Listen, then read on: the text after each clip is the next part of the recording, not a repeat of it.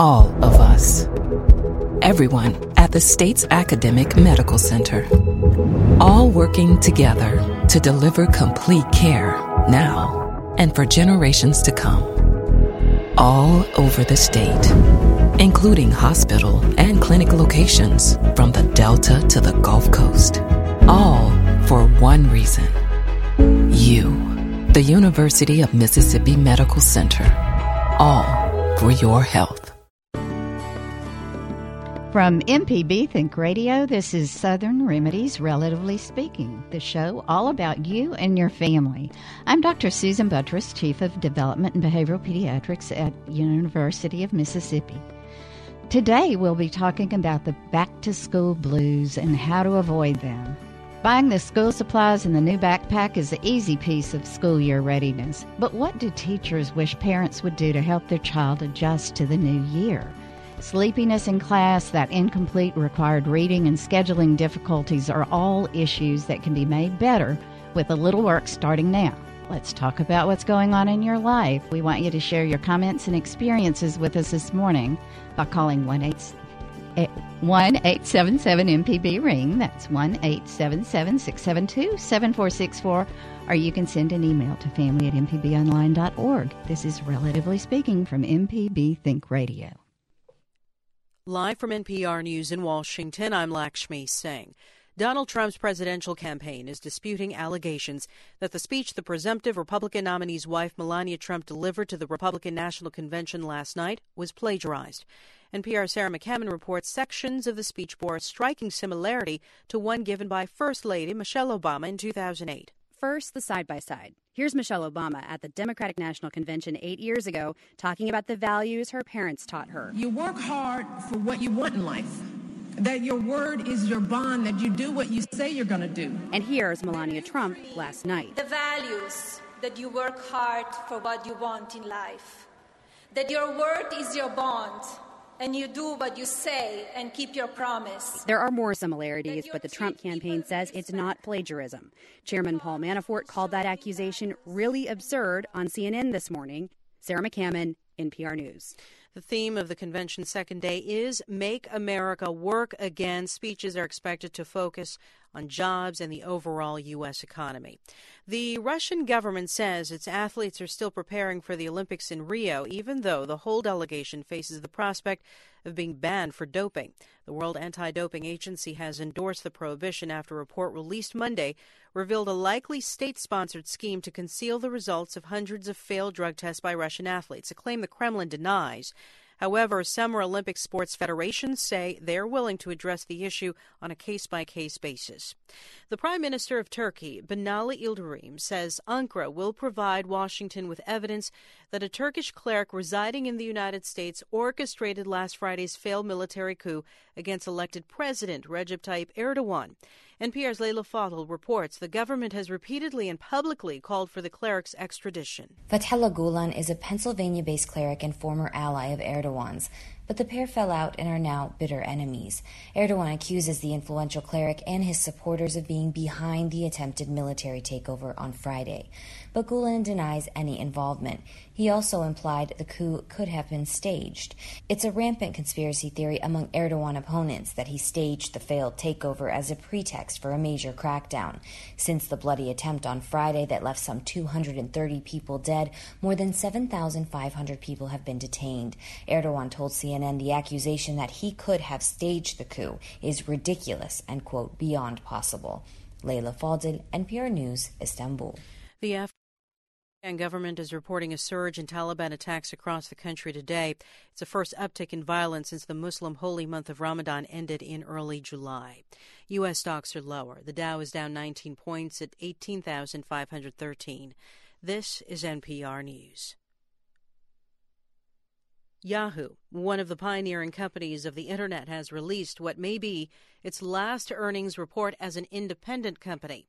NPR's Laura Seidel reports Yahoo posted deep losses, making it clear that a potential buyer for the company will face a lot of challenges. Yahoo's revenue fell close to 20% in the second quarter. The company is currently reviewing bids from buyers interested in its web properties, such as its email services, the blog site Tumblr, and Yahoo Finance.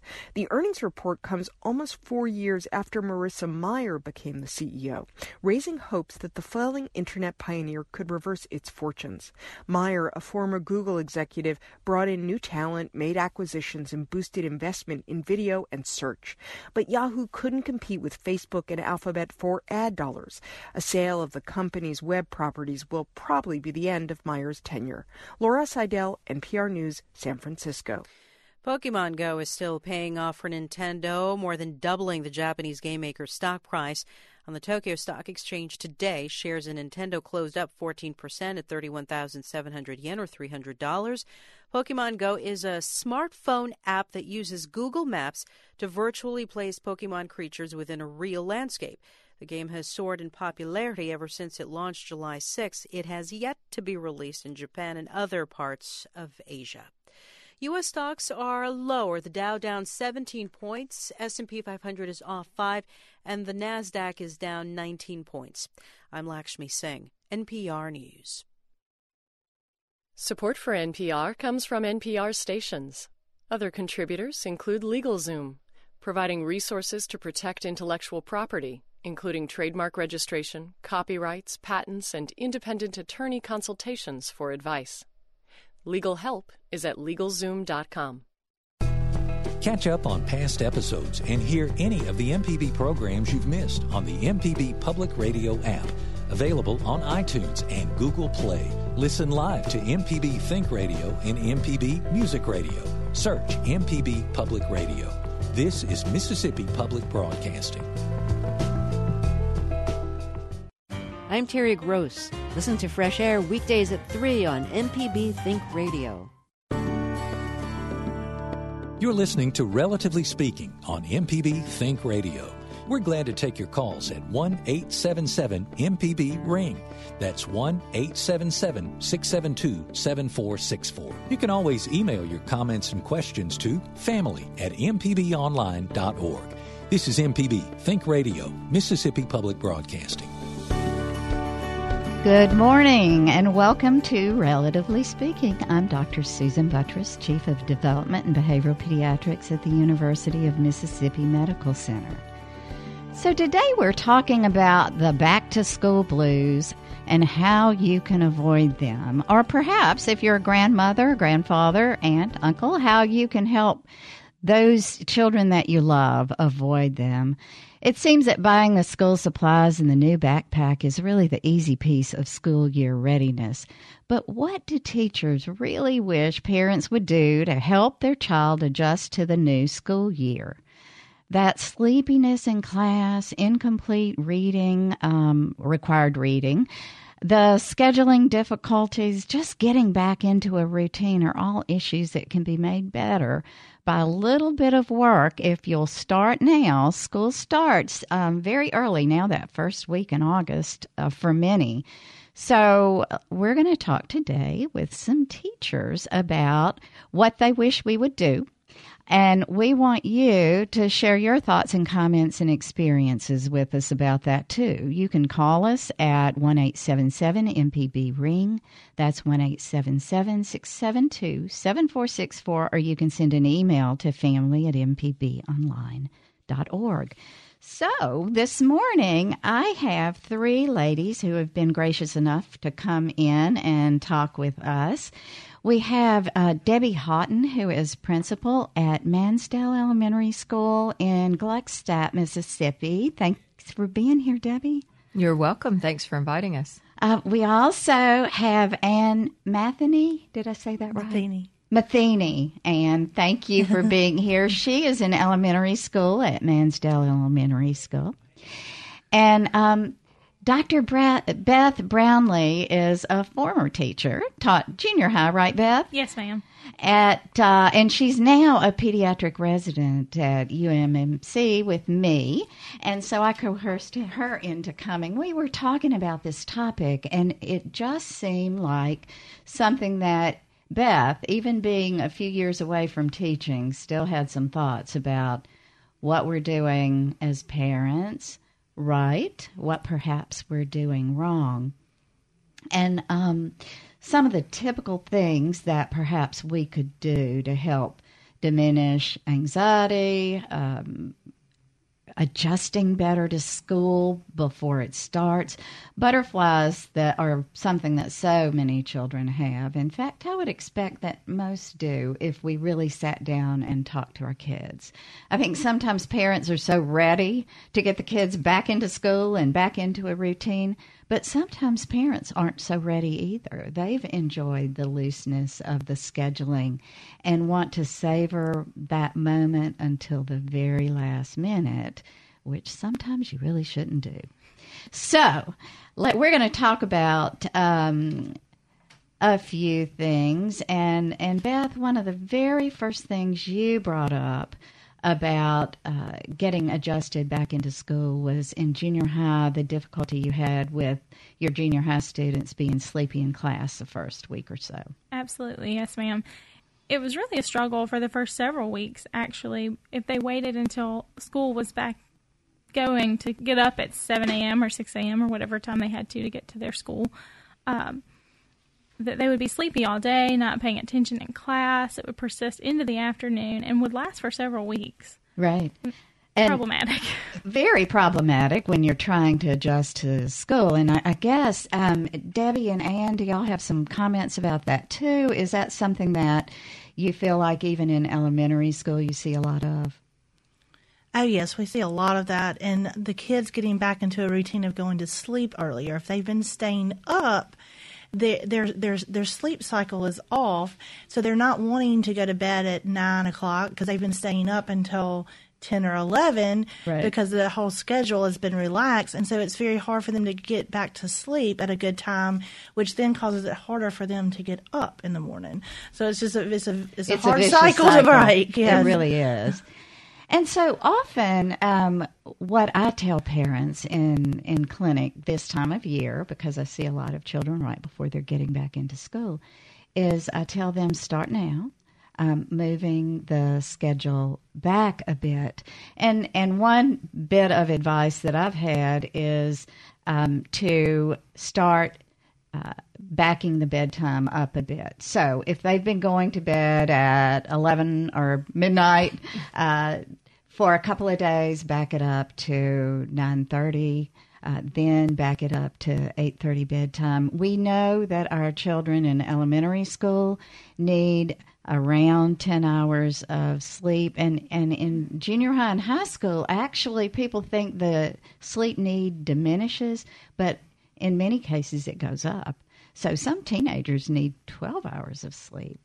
Most don't get it, but to back that sleep schedule up, and then also change wake-up time. Don't let the children sleep until 11 or noon, but to start having them wake up a little bit earlier. And I think most of the time that works. But we were talking about the adjustment and how long it takes a child to adjust to this. And if you just do a hard change, like Beth said, sometimes the first few weeks, because they're still not going to bed as early as they should and still waking up 45 minutes before they're supposed to be awake and alert in school rather than that hour and a half that they really need, many times the adjustment's bad. So I just want, before we go any further on this, I wanted to tell you a little bit about a study from Harvard Medical School that's very interesting to me, because I tell parents often it'll take 2 or 3 weeks to really adjust. But if you really do it right, you can readjust in as little as a week. So there's still time, parents, to readjust that sleep schedule before school starts. So this is what they suggest you do. It's adjust the food clock. So that means instead of having your mealtime at 7 or 8, adjust it back. You want your not to eat anything for 12 to 16 hours prior to when you want to wake up. Okay, so that makes sense. So if you need the child to wake up at 6 a.m., they need to be done with supper or dinner, whatever you call it, at 6 p.m. Okay, and if it's anything like my household, in the summer we eat very late because it gets dark later, and so everything kind of gets thrown off. So think about that. For younger children, they really may need to eat at 5. Now, that's hard for working parents who don't get home until 5:30 or 6.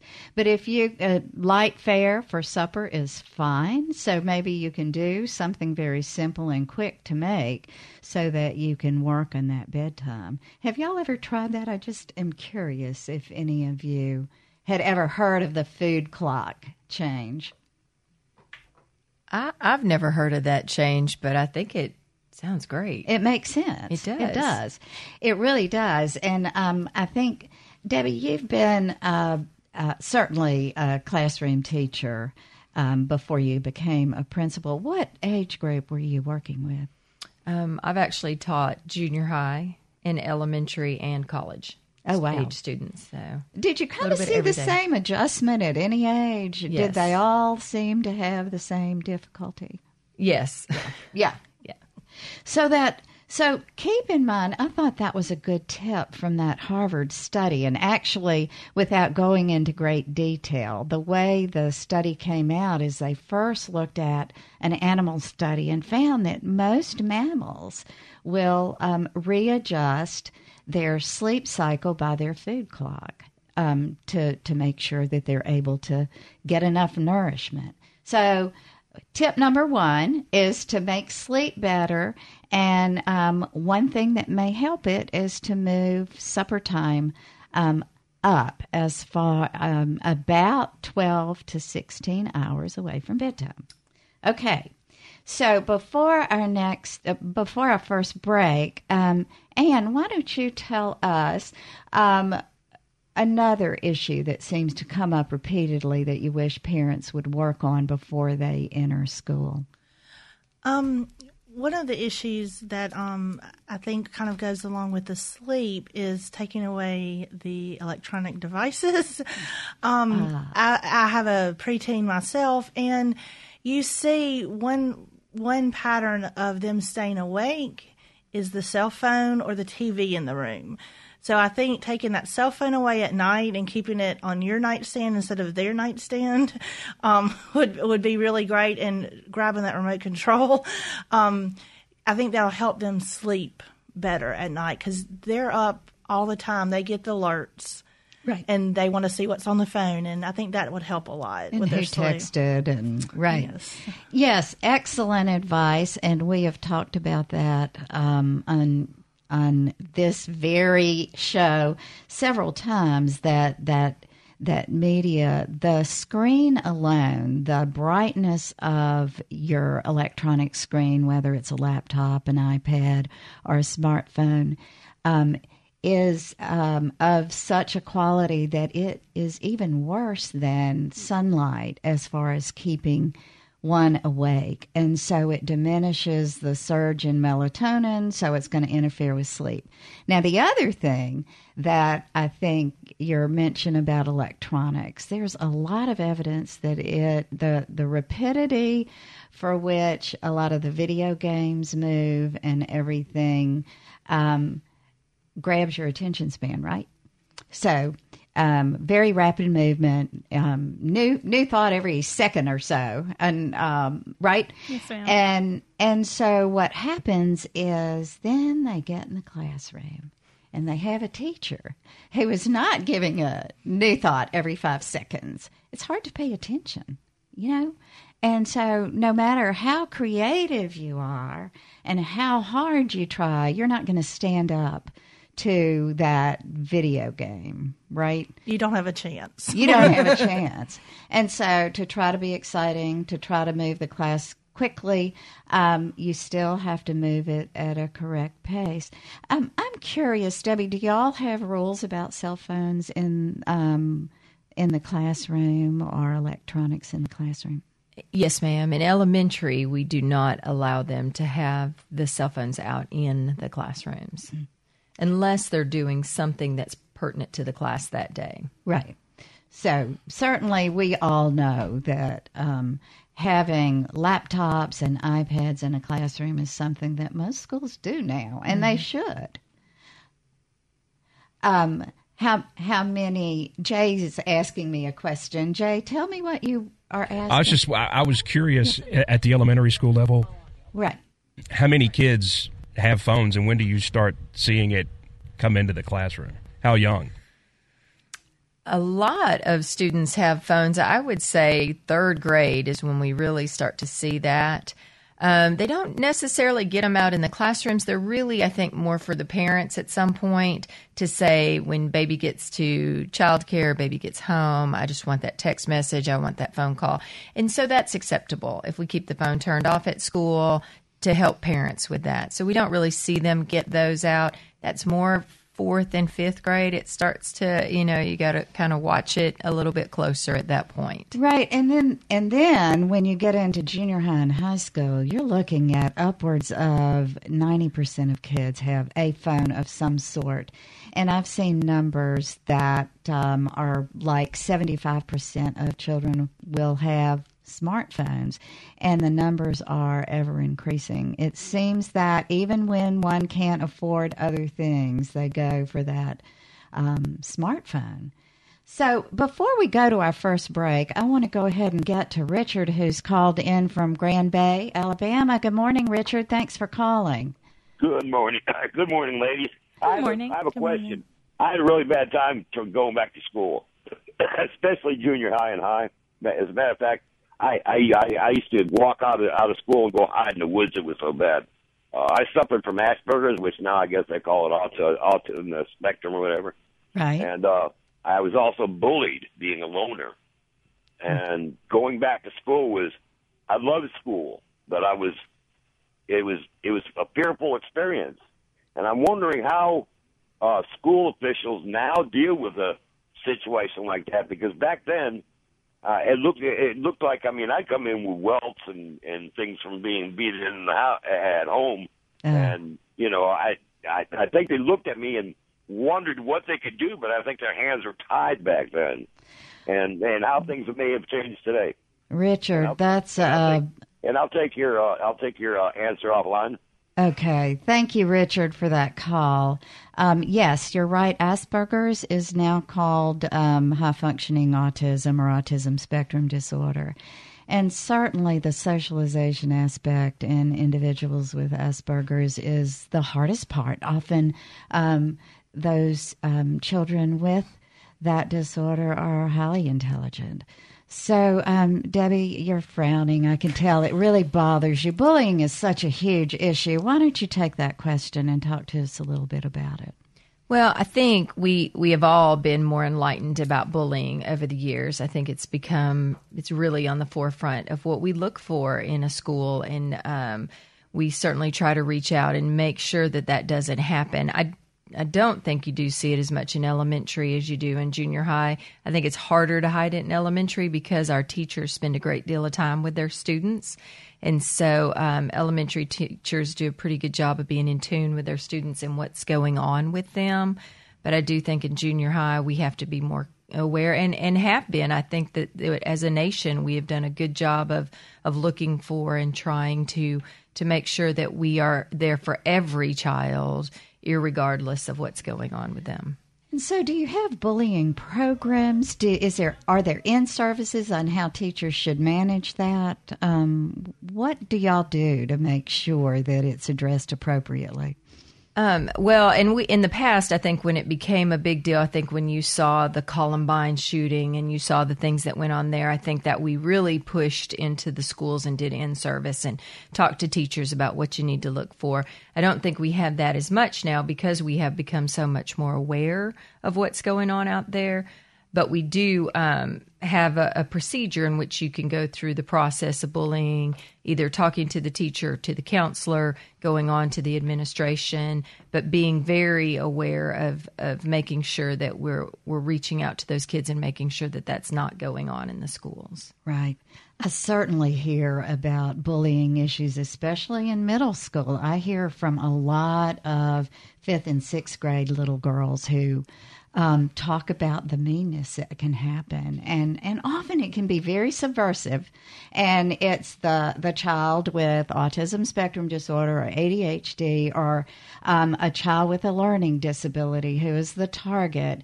And then the one that often is impulsive and gets in trouble because they react. And the bullier is the one that never gets in trouble because they're a little sneaky about it. So let's go to our first break. And when we come back, we'll continue to talk about the back-to-school blues, how to deal with it. We're talking about sleep issues, bullying issues, electronics, or whatever our listeners want to talk about. Give us a call at 1-877-MPB-RING. That's 1-877-672-7464. You can send us an email to family@mpbonline.org. Linda and Frank will get to you in just a moment. After our break, we'll be right back.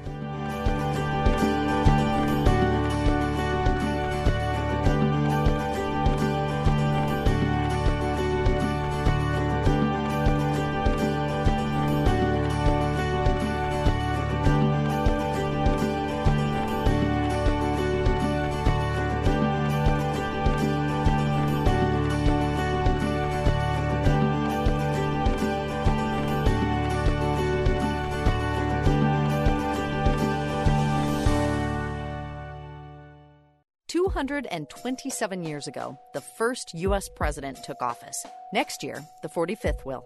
Follow history in the making right here on this station. Listen every day. Weekdays at 4 on MPB Think Radio. Hi, I'm Ashley Jeffcoat. Every Wednesday morning at 10, the calls roll in. Going first to Joe in Oxford. Larry is at 555. Bob is in Columbus. No matter where you are in the world, this is the place for you to get informed and excited about the everyday technologies in your life. Listen to us. Email us. Call us. Wednesday mornings at 10 on MPB Think Radio. I will do that. Thank you so much. And back to the show.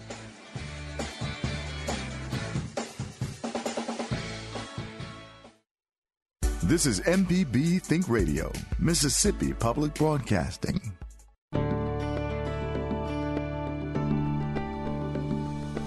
You're listening to Relatively Speaking on MPB Think Radio. We're glad to take your calls at 1-877-MPB-RING. That's 1-877-672-7464. You can always email your comments and questions to family@mpbonline.org. This is MPB Think Radio, Mississippi Public Broadcasting. Welcome back. This is Relatively Speaking. I'm Dr. Susan Buttress, and we are talking about back-to-school blues and how you can deal with them. I have a former teacher, Dr. Beth Brownlee, who's now a pediatric resident at UMC. We have Debbie Houghton, who is principal at an elementary school, Mansdale Elementary, and a teacher, Ann Matheny. Gosh, Ann, I'll get it straight. Also at Mansdale. And we've talked about sleep issues. We've talked about electronics, and we kind of, before the break, we're talking about bullying and how much of a problem that can be. So we'd love to hear from you if you have some thoughts and comments. We have some open lines. Give us a call at 1-877-MPB-RING. That's 1-877-672-7464. We're going to go back to the phones. Let's go to Frank in Jackson. Frank, you have some comments about exercise. Hey, guys, I really appreciate you taking this on. One thing I learned dealing with kids in church outings, week-long, 3 days, overnight, is that the food thing is absolutely right. Don't let them snack after dinner. Tell them no more food.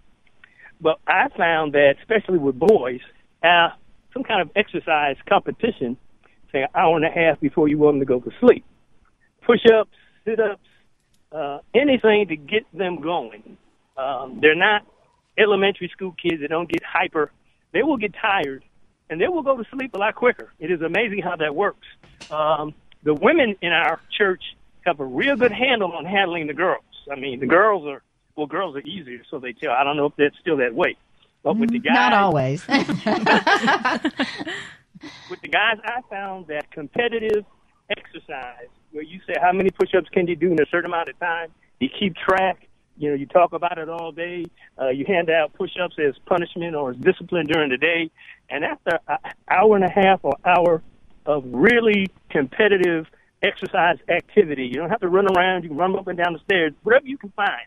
They go to sleep so quick, it is unbelievable. I'm actually really glad you said something about physical exercise because it's so important that every child gets exercise every day. We try to integrate it into schools. I encourage it at every wild child visit. I try to get everyone under the education and understand that they can exercise every day, even if they don't go to a gym or if they're not, they don't have access to that. They can do it at home, walk around in their neighborhood, wherever they feel safe and comfortable and want to exercise. They should get their whole family involved, and it absolutely makes them sleep better. I'm very glad that you brought up that they need to be exercising. Right. Frank, one bit of suggestion that I would make is we recommend that kind of heavy exercise be about 2 hours away from bedtime so that they can have sort of a winding down and settling down. But certainly exercise is a great thing. Now, I'm going to turn to our principal and our teacher, Ann and Debbie. Talk to us about exercise at school. Do we still have regular PE, regular exercise at the schools? Is it required? It is required. So we do have PE, but we also in adjunct to with PE is we also have recess time still in the elementary schools, and so we encourage kids to get out there and play and run, and every day they have that opportunity to go to recess and get that time to do some exercise.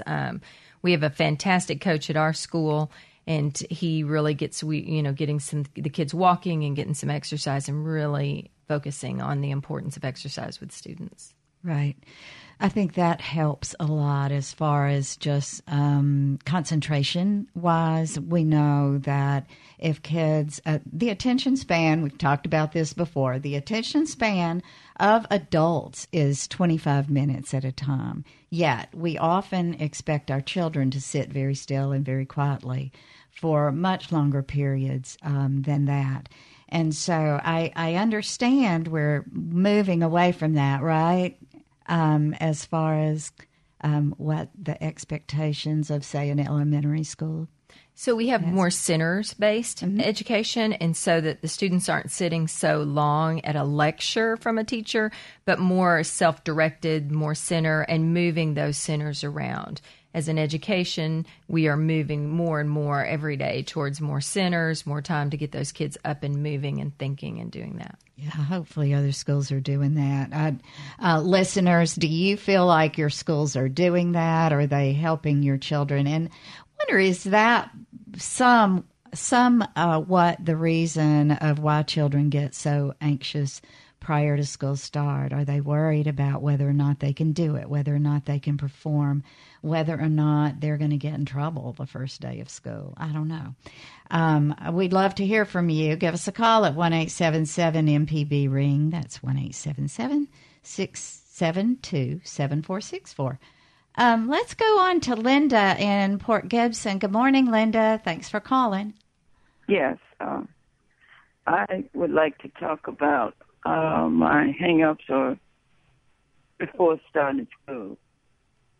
Now, yes, the excitement of seeing friends and renewing acquaintances, but then reality hit the first day of school, just knowing that I would have to get on the bus and go through taunts and bullying. And I'm 58 years old, and to this day, that still bothers me, you know. And can you speak about that? Because that, just knowing that I had to get on that bus 43 just left a lasting negative memory. Yeah. And it didn't stop until I was 10th grade. And, of course, the bus route changed and all of that. So, yeah, people don't realize sticks and stones will break your bone. It will break your self-esteem for the rest of your life. Yeah, words can really do some major damage, can't they, Because Linda? I'm legally blind, and I have a hearing. I have a hearing and defect, and I was made fun of every day on the bus till I got to school. So, Linda, that is, I just brought that up. I do believe that often that worry about experiencing that again for the coming year, what you had. So many times home is a safe haven. And so when you're at home, you don't have to worry about it. But then you get back to school, and there it is all over again. And interesting, we were just talking about bullying in my office with some of the residents, and you tagged it. Often it's terrible in middle school, junior high, and the beginning of high school, but then it tends to go away around 10th grade. I guess kids just realize it's okay to be different. But I'd like to hear from any of our teachers or former teacher about your thoughts on how you can perhaps empower a child to be able to stand up to that. Do you have some thoughts? I think your greatest resource is your homeroom teacher. A lot of times things go on that we are unaware of because students aren't telling an adult. If you feel like the homeroom teacher is not doing something, then find an adult in the building that you trust. Because there's generally always one, whether it's the coach or the librarian or the counselor. And our counselors are fantastic, and I would highly recommend talking to one of them because they do take very seriously when someone comes to talk to them about these kinds of issues. But a lot of times the adults don't realize what's going on. And so I think the biggest thing for kids is to remember, reach out to a trusting adult, go to an adult you trust, and tell them what's going on, and tell them, the parameters in which you feel you need their help. Do you need them to step up and talk to the other kids, or do you need them to sit back and watch? But talk to an adult that you trust. Good advice. Anne, any thoughts? Well, I think the bus can be an intimidating place for the kids because there's a bus driver. Sometimes they have assistants on the bus. Sometimes they don't. But the kids have a little bit more freedom on the bus. And so it can cause a lot of anxiety for students. And like Mrs. Houghton was saying, sometimes the adults don't know.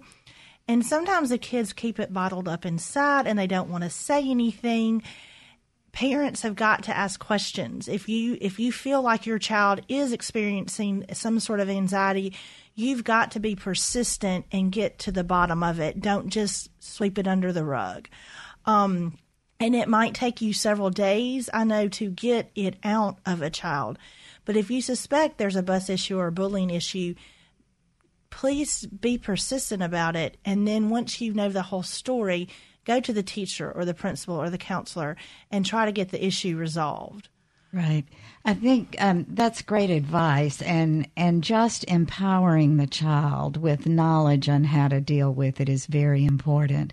We're talking about the back-to-school blues and some of the difficulties that children have, to the butterflies, the sleep issues, the anxiety, the trouble about bullying. We've had a couple of callers already calling in about the bullying that they remembered, and they're now adults and continue to have those negative memories. So what we need to do is to try to avoid those for our children growing up now. We want to hear from you. Give us a call about your thoughts about back-to-school adjustment and difficulties at 1-877-MPB-RING. That's 1-877-672-7464. You can send us an email to family@mpbonline.org. So, one thing, again, on the back-to-school preparation. So what do you need to do now, this week, next week, on preparing your child on getting back into school now? And I think some of that is to sit down and just talk and listen to them and say, hey, how do you feel about going back to school? tell me, what are you worried about? Anything? Are you looking forward to it? Who do you want to see first? What kind of great things happened last year, or what kind of struggles are you worried about again?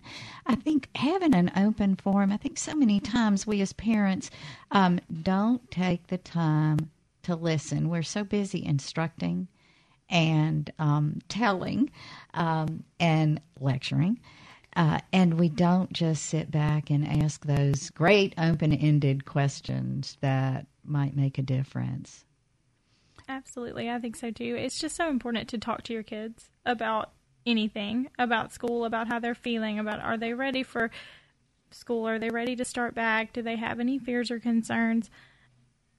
What child wouldn't want to hear that from their parent? They may dismiss it and say, oh, Mom, Dad, I'm fine. But if they're not, you've done them a great service by just asking.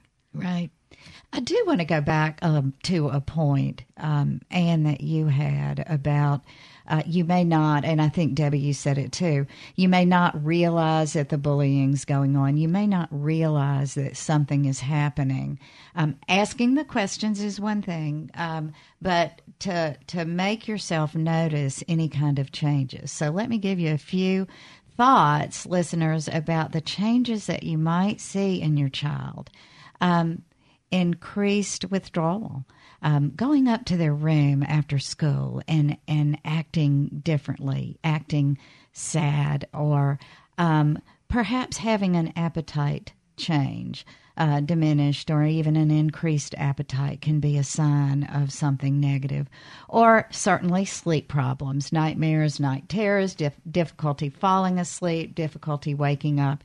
Any of those can be signs and symptoms of the fact that there's something not quite right going on. It doesn't necessarily mean it's bullying.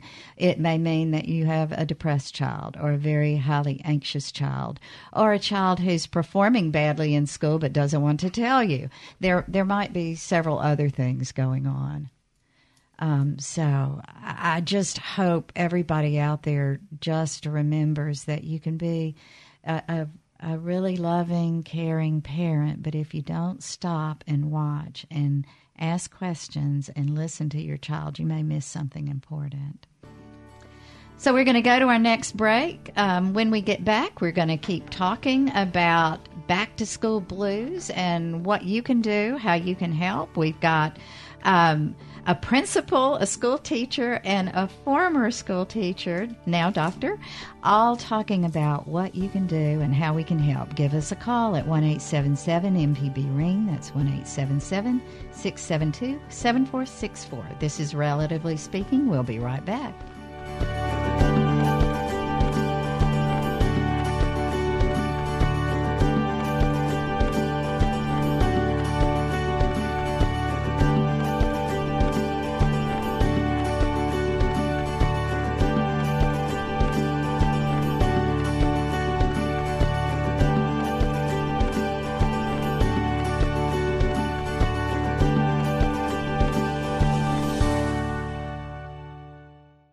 "227 years ago, the first U.S. president took office. Next year, the 45th will. Follow history in the making right here on this station. Listen every day. Weekdays at 4 on MPB Think Radio.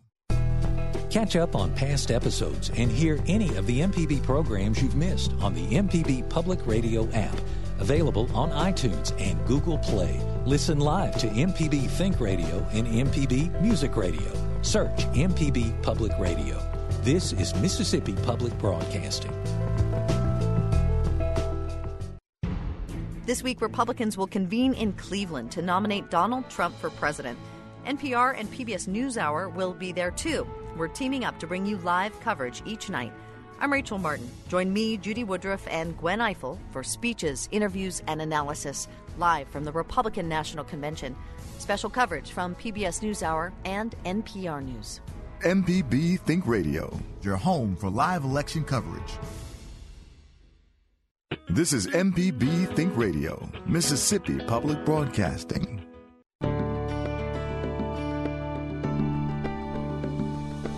You're listening to Relatively Speaking on MPB Think Radio.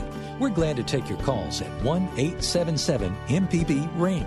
That's 1-877-672-7464. You can always email your comments and questions to family@mpbonline.org. This is MPB Think Radio, Mississippi Public Broadcasting. Welcome back. This is Relatively Speaking. I'm Dr. Susan Buttross, and we are talking about the back-to-school blues. I'm here with Principal Debbie Houghton of the Upper Elementary School at Mansdale, and who is a teacher there, and Dr. Beth, who is a pediatric resident, former teacher. And before the break, we were talking about back to school and bullying and some of the difficulties and the anxieties. And Debbie, you had a comment about how parents present it. I think it's a good one. Well, I think we have to be real careful as parents to be positive. You have to put a positive spin. It's like addressing your staff or anyone.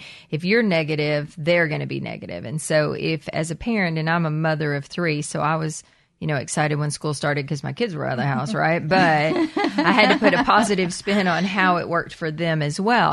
This is your opportunity to gather a great education. This is your opportunity to lay down a foundation. And education can't be taken from you. It's one of those things that people can't steal from you.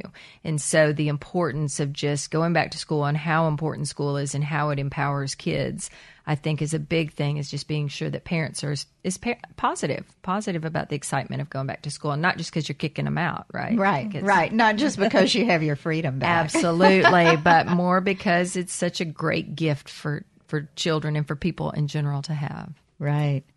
Well, we have Rachel in Ripley, Mississippi. You have a tip for us for the mornings. Good morning, Rachel. Thanks for calling. Good morning. I appreciate you taking my call.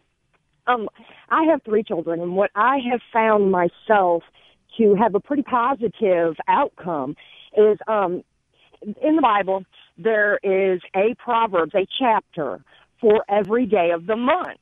And in the mornings before school, of course, you got to wake them up maybe about 15, 20 minutes earlier, but reading a chapter with them every morning, praying with them every morning, and helping them to learn how to pray for those who are maybe bullying them, or they seem to have a conflict, and it showed for me within mine better grades, a better positive outlook for school, especially my oldest one who really didn't like school. But it really that seemed to help with mine. So I think that's a great suggestion, and what you're doing is you're putting the morning in a positive light.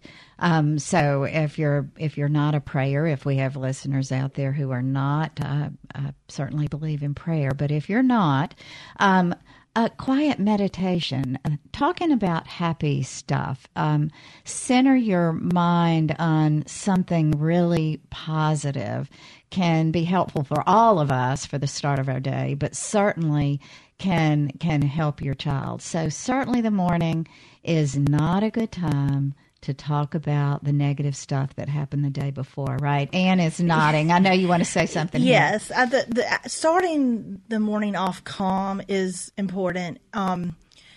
It doesn't always happen at my house, but you do see a difference when the kids are able to have a calm and relaxing morning, then they come to school ready to learn. Some kids, when they've had a tough morning at home, it carries over to their school day.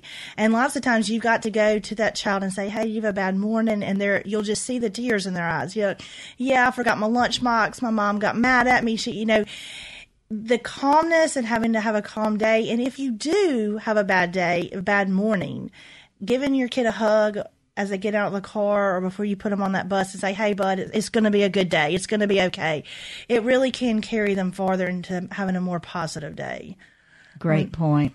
You just don't want a child leaving your house, leaving your arms, leaving your car without trying to put a positive spin on it. And I'm a big person about hugs. There's research out there. Our listeners have heard me say this more than once.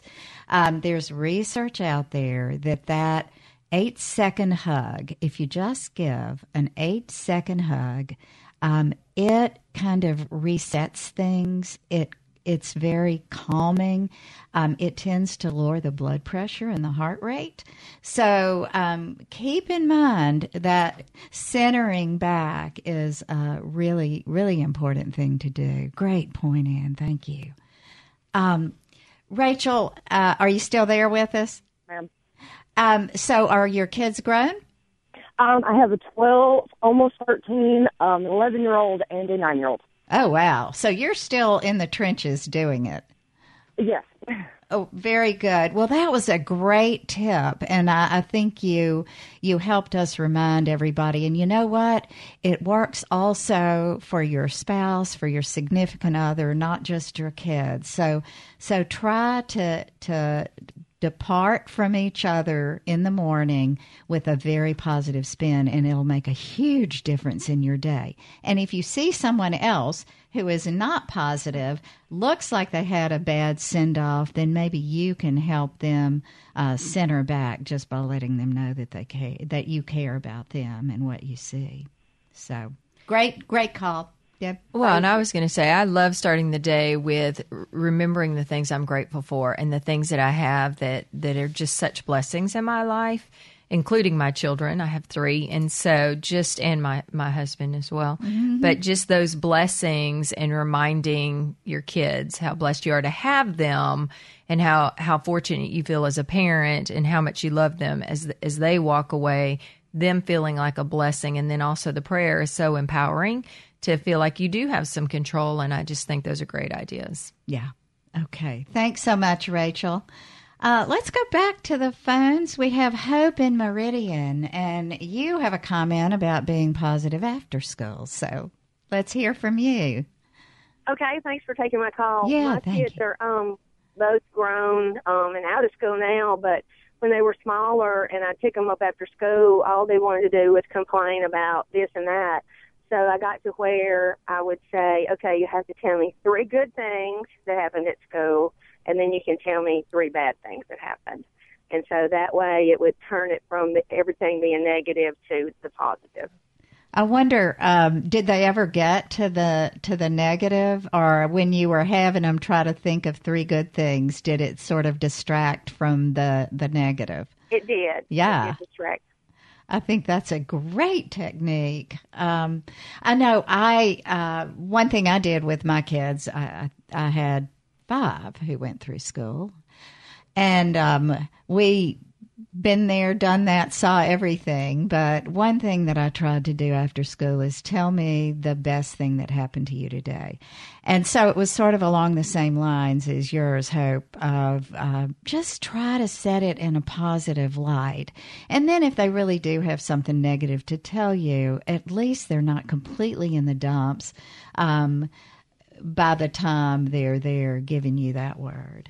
I don't know. Do any of you have any other thoughts about that one?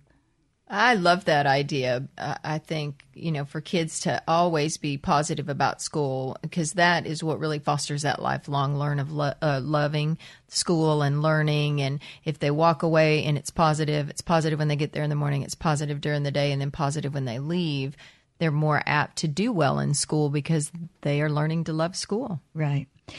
One bit of advice. Thanks for your call, Hope. That was another wonderful tip. We've gotten some great tips today. One other bit of advice that I'd like to throw out there is that preparation of getting ready for school before the frenzy of the early morning when everybody's still a little groggy and trying to eat breakfast and get their stuff together and out of the door. The evening before, this is something that I know we did in our home as much as we could. We didn't do it every day, but choose what you're going to wear. If it's a school uniform, get it out. Find those socks, find those shoes. How many times do parents run around trying to find the left shoe and all they can find is the right shoe or something like that? So to go ahead, get things out, get it prepared so that in the morning, all they have to do, they don't have to think about making decisions. All they have to do is get up and put those clothes on and hopefully have breakfast and get out the door. So We have just about 3 more minutes left to try to summarize things, and I quickly want to ask a question about those orientations. How important do y'all think orientations are? Do you think that there's never a reason that you should miss one? I think anything that helps you be prepared for what's coming, which is what orientation is designed to do, to get you there to see the building.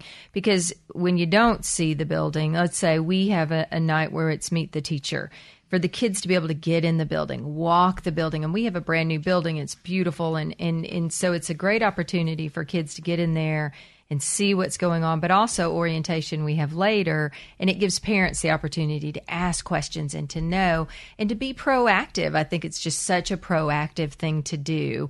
So no, I think everyone should go to orientation. I think it's just a great opportunity for us to be empowered to know more and more each time. Right. One thing that I recommend to children who do have high anxiety or have some socialization issues is even before orientation to go to the school, see where it is, walk up to the door, if able to walk to the classroom in which they'll be, but to do anything you can do to make it feel more familiar and more secure often is very helpful. Ann, do you have any parting words for us? Yes, one thing that parents, they're all, and students are all ready to go to school, but one thing that I have seen is the after school. Sometimes parents fail to plan for how are their kids going to get home those first couple of days. Are they going to go? Is grandma going to pick them up? Are they going to ride the bus? Are they starting a new daycare? And you will see a lot of anxiety in students those first couple of days if they don't know, how am I getting home? Who's picking me up? Where am I going to go? And so I really highly encourage parents to walk their kids through the entire day. And this is how you're going to get home, or grandma's going to pick you up. It just eases their anxiety level a lot. Great advice. Having a plan is never a bad idea. Starting them off knowing we're getting up at this time, we're eating breakfast, we're going to school, this is what you'll do during the day, and when you get home. I think that's awesome. And have that homework spot plan. Talk about when a good time to do homework is another great point. Absolutely. So I think we all find security in somewhat of a routine. I know I'm one who sometimes gets a little bored with the too much routine, but children need a schedule, and they need a routine, and they need a bedtime, and they need it. It just adds security, and it certainly will make a teacher's life better, won't it? Yes, for sure. And having them repeat all that plan back to you, like, okay, do you understand what I'm saying? Did you listen to? Right. And even it doesn't hurt sometimes to put a little note in the backpack. So if the kid says, what if I forget? Here's the note. It's in the backpack. This is your plan. This is how you're getting home. And so Perfect. Just having all of that ready for children just is so helpful. So I want to thank all of you ladies for being here with us. This, I thought, was a great discussion. Thanks to our callers for calling in. And I think maybe this will help some of our children have a much better back-to-school time.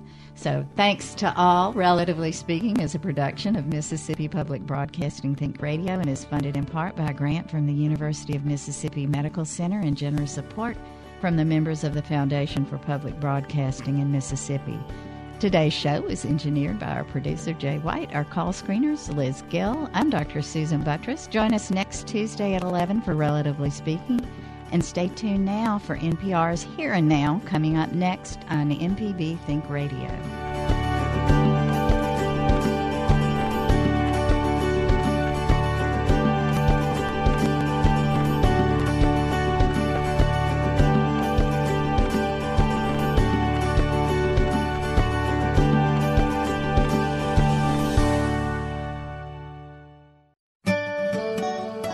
This forecast is underwritten by Blue Cross and Blue Shield of Mississippi. Information on how to make good health a family affair is available at bcbsms.com. Most of us are under high pressure as we go into this afternoon, and high heat and high humidity making for a very dangerous proposition. Much of the north and western part of the state under a heat